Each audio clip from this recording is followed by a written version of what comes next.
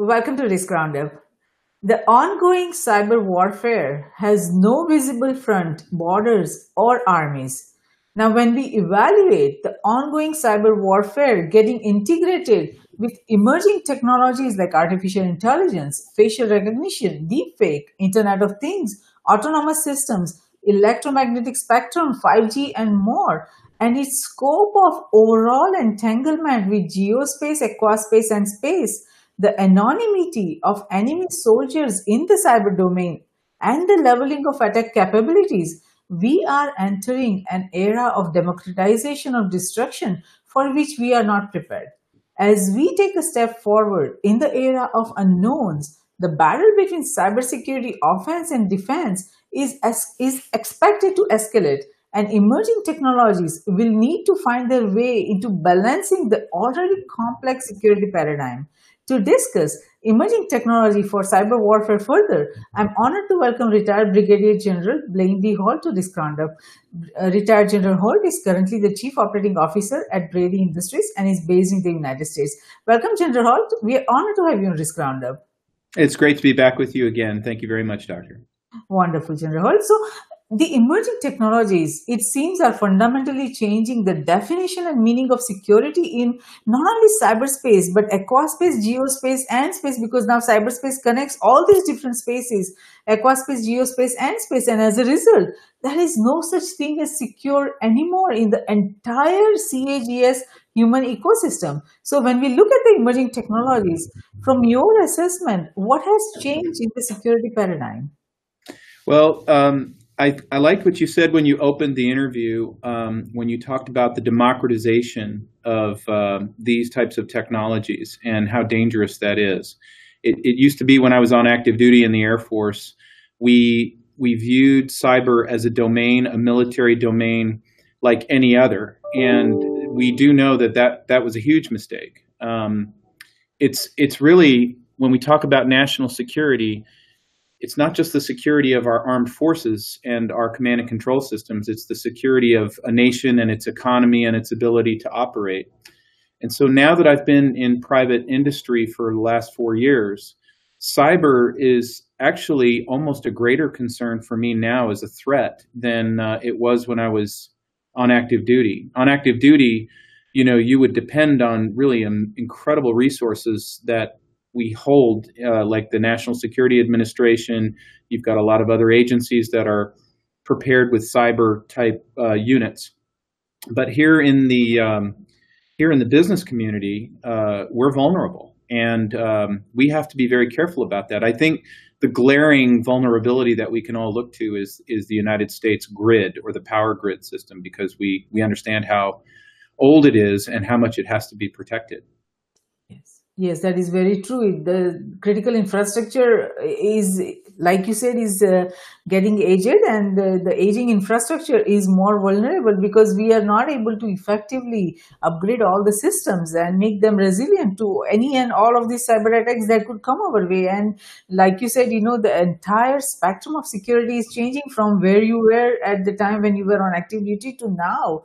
Everything is so very different. Everything is connected, and everything is vulnerable. And now when we see the security concept is currently being subjected to these big changes with respect to its aims and capabilities and sources, connectivity, and even dimension of threats, it makes us wonder how the many unknowns of these emerging technologies are influencing the cyber warfare. So as we focus on cyberspace, cyber warfare, and cybersecurity, what technology trends, challenges, and threats you think that, we'll have to be very mindful about as we go forward?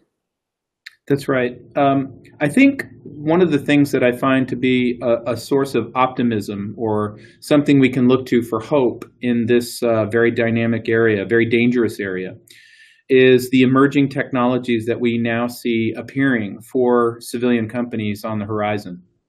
And if there's something that I've learned over the years, especially in cyber, you can't just have one silver bullet. You can't just say, I called a cyber company and so now we're fine.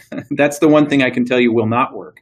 So what we want to do here as we build our company, and Brady is currently a startup company with a very big manufacturing footprint, is we want to build an ecosystem or a very, very layered architecture of different types of cyber solutions. And some of them are not even obvious cyber plays. They seem to be something else, but they can work in a cyber defense, and I'll explain that. So, in a very pure form, I would say one of the things that has to be watched very carefully is insider threats. And what I mean by that is there could be a bad actor in your company. That's the easiest one to kind of think about and say, oh, I have an insider threat problem. I should go find out about that because I could have my network destroyed that way. But there's another type of insider threat that's much more common, I think, in our companies, and that is unwitting, uneducated, and untrained users who willingly click on that link that ends up being the spear phishing attack or the ransomware malware that drops into the account. And so one of these emerging companies, it's called Defend Edge. They're a startup based out of Chicago. They've invented a brilliant technology called Scion that actually is very, very nice at operating behind the scenes and looking at anomalies of the users and looking at normal behavior patterns. And they harness artificial intelligence and machine learning to basically build profiles that gives managers a very, very good assessment about whether they're vulnerable in the workforce or not. And it's not about just a mousetrap to catch an employee. It's much more about looking at behavior patterns that lead to a bad place in your network. And that can be very, very helpful. Yes. Another one that I would mention that's not as traditional is look at how vulnerable corporate supply chains can be.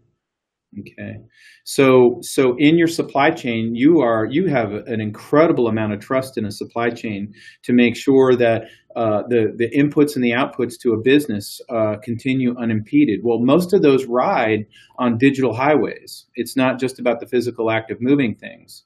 So one company that you might not even think has a cyber play is a young company called Alchemy, another artificial intelligence big data company based in Seattle.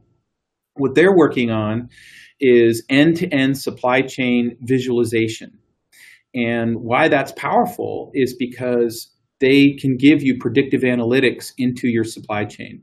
They can actually analyze all the transactions several tiers down. Things like this random car accident happened in Italy carrying your product. What is the cascading rippling effect in your supply chain? Or a cyber event happens. What is the cascading effect? It actually looks at geopolitical events around the world and starts to pull together things, and managers can actually do exercising in black swan events to say, what if we had a ransomware attack? How does my supply chain get affected? And it's an amazing piece of technology. The other one that people would never really immediately equate to cyber is blockchain. Blockchain technology in a logistics sense, or in a what we would call provenance, being able to transact without trust.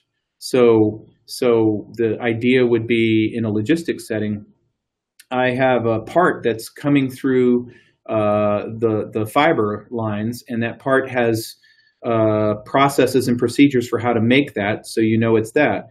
But because we have blockchain technology, if it's up in the ledger, it can't be counterfeited anymore. And right now, counterfeit parts in the United States supply chain, that's a very big issue. But some people would never look at that as a cyber issue. But this is where these things get interdicted. Another layer that I'm looking at very carefully at Brady is encryption standards.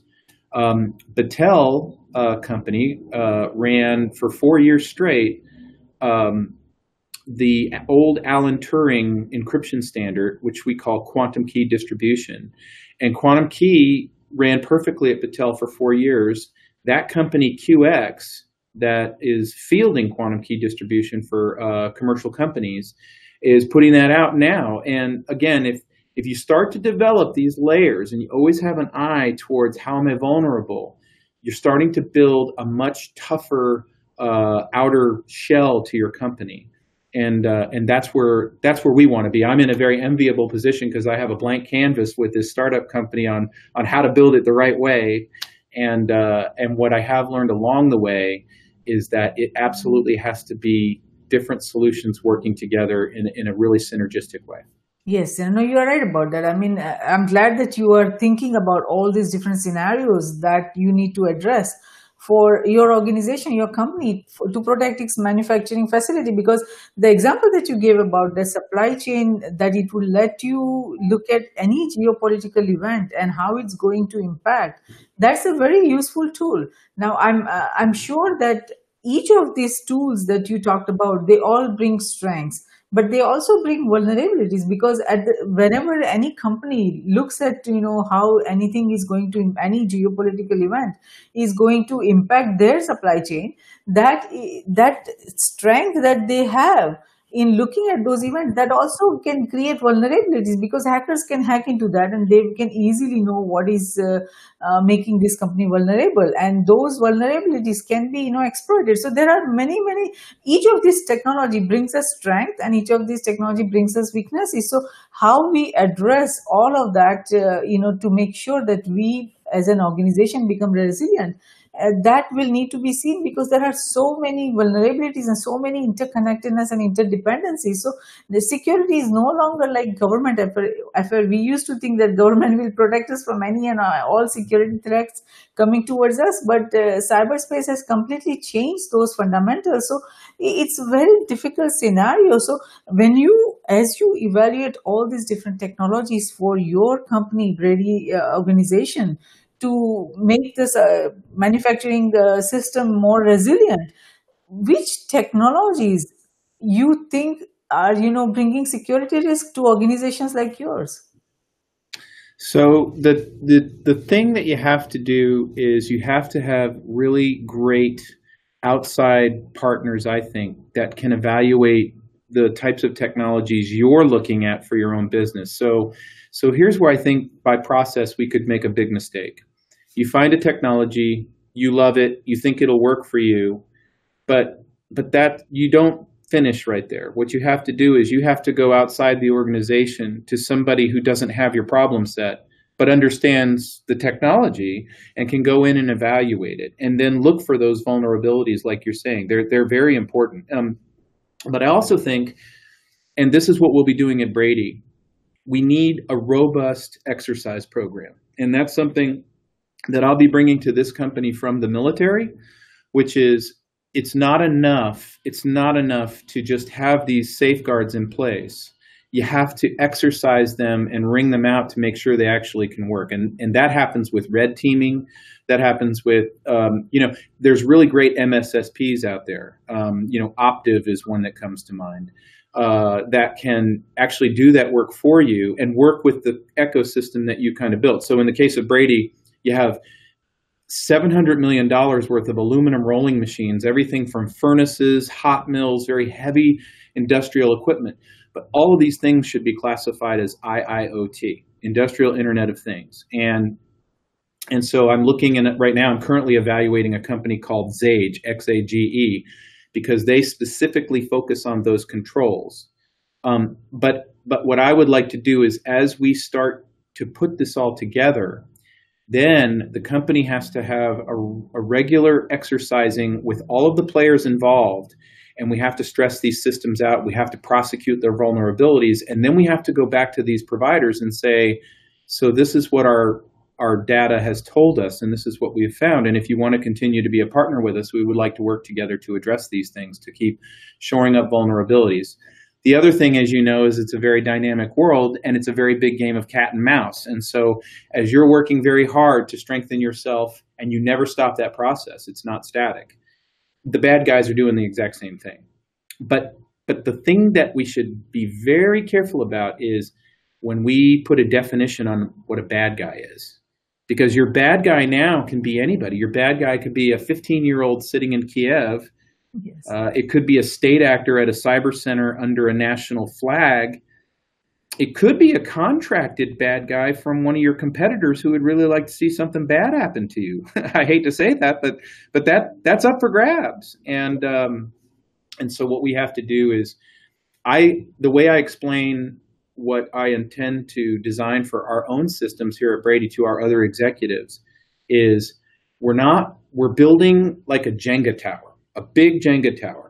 And at the very top, you've got the ERP, and then below that, you've got different processing systems. You've got back office accounting, and then you've got, but the foundation and the base are these layers of protection that we need to keep our employees safe and trained and good. And that's not just software. That's people coming in and training your workforce and those types of things.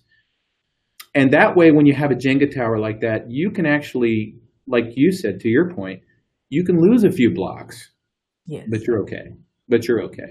Was your backup process, was that regimented? You should get to the point where you can go through a real bad cyber thing and be okay because you've got a consequence management plan in place. And it's the plans and the relationships and the training that actually are foundational to the software. Those have to go together. When I interview cyber companies for us, and I've qualified quite a few to compete for our business, the first thing I say right out of the gate is your technology will have to actually work. That's one thing, but that's not the number one thing. The number one thing is when we hire a cyber company, we're hiring a relationship. And the thing is when you're in a very calm boardroom and there's a salesman selling you a cyber solution, well, it's all very calm, it's all very nice, and the demos usually work perfectly. It's when that bad incident happens, who's at the other end of that phone, and who's there to make it right for you, who understands your system. And that's what the successful candidates with us have to do. They have to prove, oh, no. The buzzword is the throat to choke. Who's my throat to choke? and that's how we're kind of bringing it together here. But you're absolutely right. There are going to be vulnerabilities, and we'll just have to keep addressing them. Yes, I mean, because this, what you described, is industrial Internet of Things.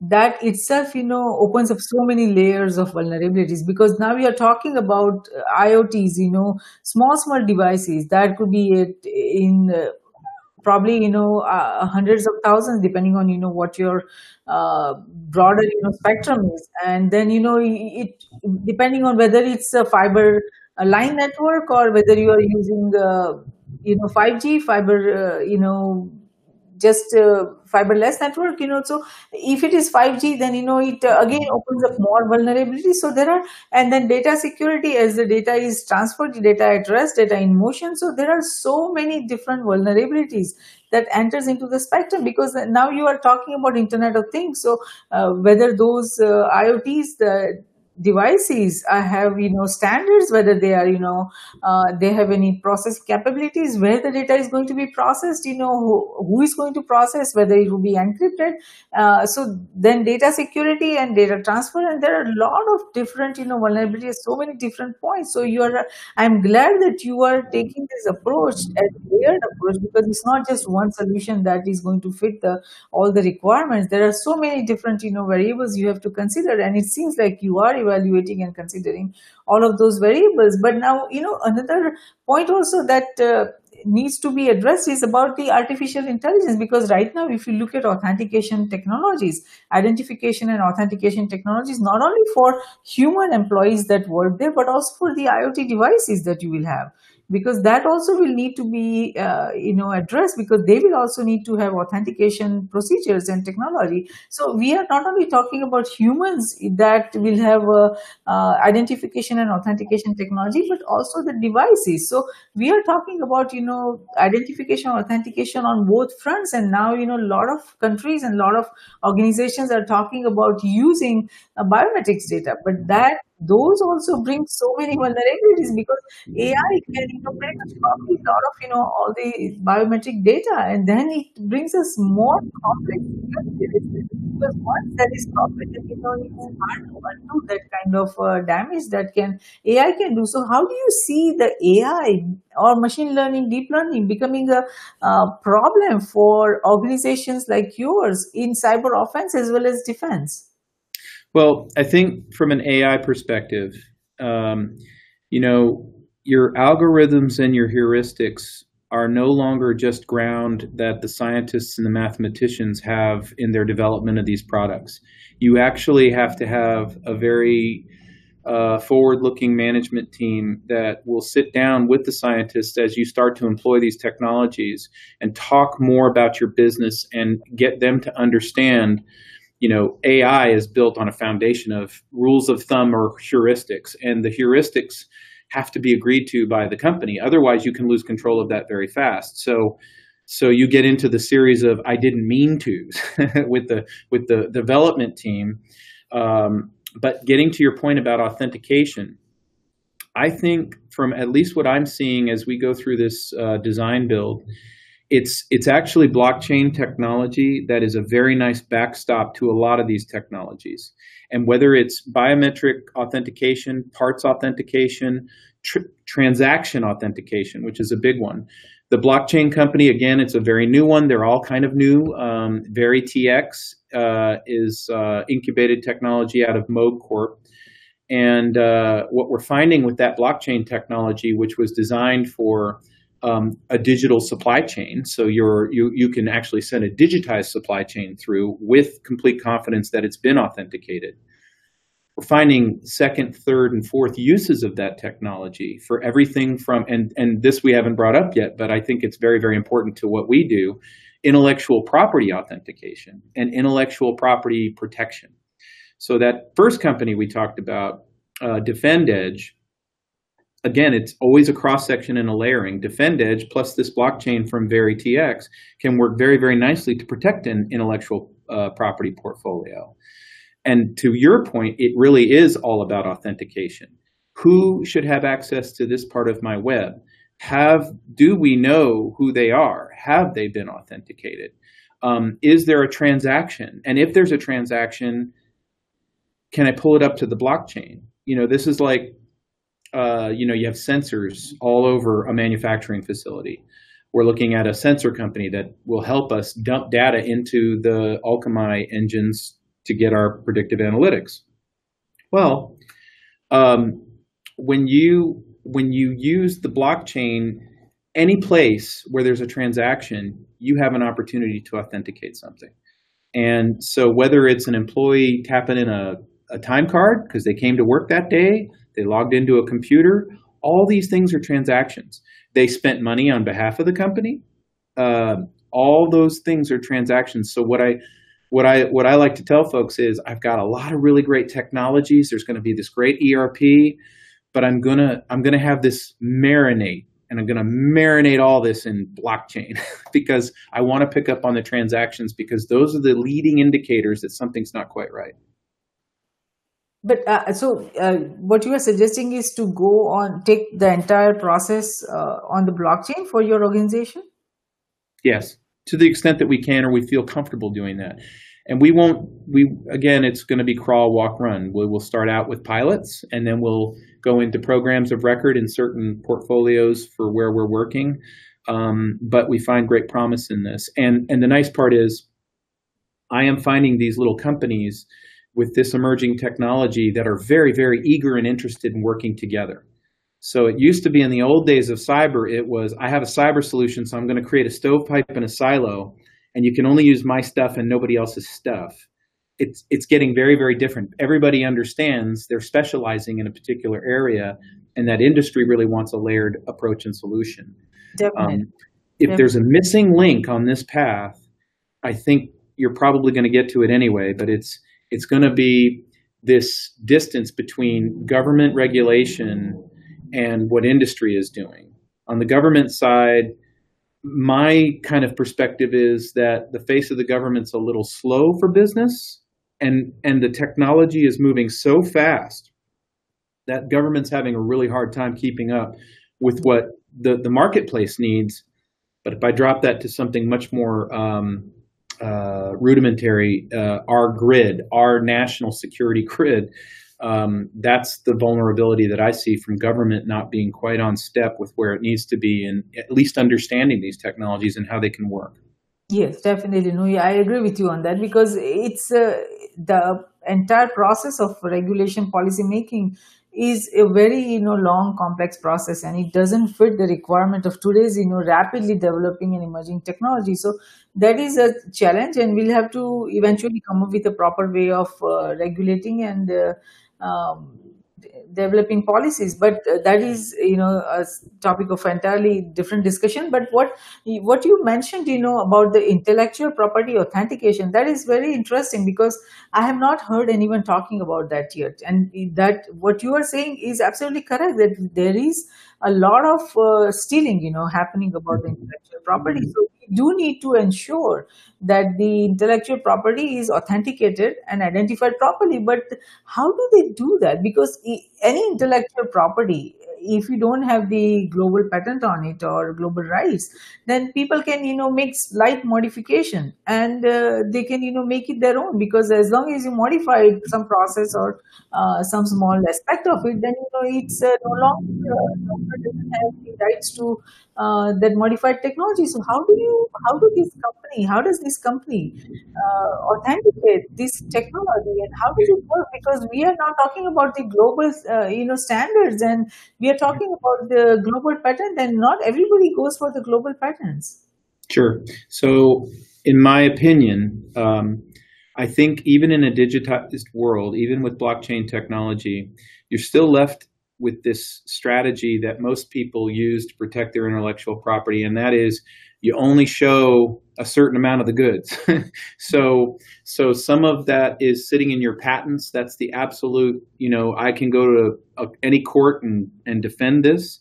But then there's going to be a portion of the secret sauce which is never actually in the light of day, and those are your trade secrets, and the two together make something that's very special and unique to you. But what I think I can see happening as blockchain emerges and as it becomes much more commonplace as a background. Again, it's a technology that people won't even know they're using the blockchain, and yet they're in the blockchain and they're using it just fine. Everybody equates this to cryptocurrency, and that's like the snowflake on the tip of the iceberg. But what I think I see is if you look at Apple with its iTunes model, so you go and you see a song and you buy the song, and the song only costs you $1, but you bought the song. What did you really do? You paid the royalty to the artist who made the song, and that's their intellectual property. So you basically asked that for your life, I want to rent this intellectual property that you made, and I'm going to use it whenever I want to use it, and that's what I paid you for. So if we can have much better provenance, meaning trust that doesn't have to be exhibited from a relationship, it can be exhibited from a technology where using the mathematical algorithms that create these ledgers that can be constantly compared down to the second for authenticity, then we're left with a vehicle where you can actually either create a marketplace for intellectual property, or you can actually lease intellectual property. And if those costs can come down because we're not doing it in a traditional way, I have to buy a truck, I have to put this stuff on the truck, I have to get it to you, and I don't want you to know how I made it. But now I'm doing it through fiber optics, and I'm letting you rent my intellectual property, and I give you the right to print this widget. And then that goes away, and the license goes away because the blockchain said you could print it one time. That was what the smart transaction had. The costs can go down to a place where, just like iTunes, it's really not in your best interest to try to steal that IP. I'd much rather just quickly buy the song from Sting than try to go get a band that could play Sting really well and then record them. It's just much easier.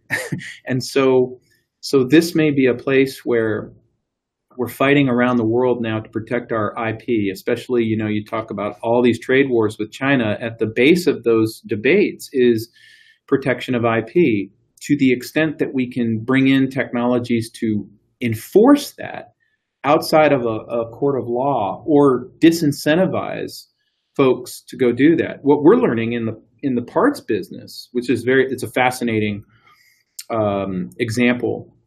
Our parts are nanotechnology metal parts that we make and that we'll be soon marketing. Each of them has a unique grain structure, a microscopic nanotechnology grain structure that becomes a fingerprint. I can put the fingerprint into the chain. So now, how hard is it to make a sprocket look like another sprocket in every way, shape, and form? Great, but you can't counterfeit it anymore because it won't have that fingerprint and it won't scan the right way. It won't be in the ledger. And so it absolutely wipes out a $1 million industry of counterfeiting parts as we start to look to go to scale and to ramp that up.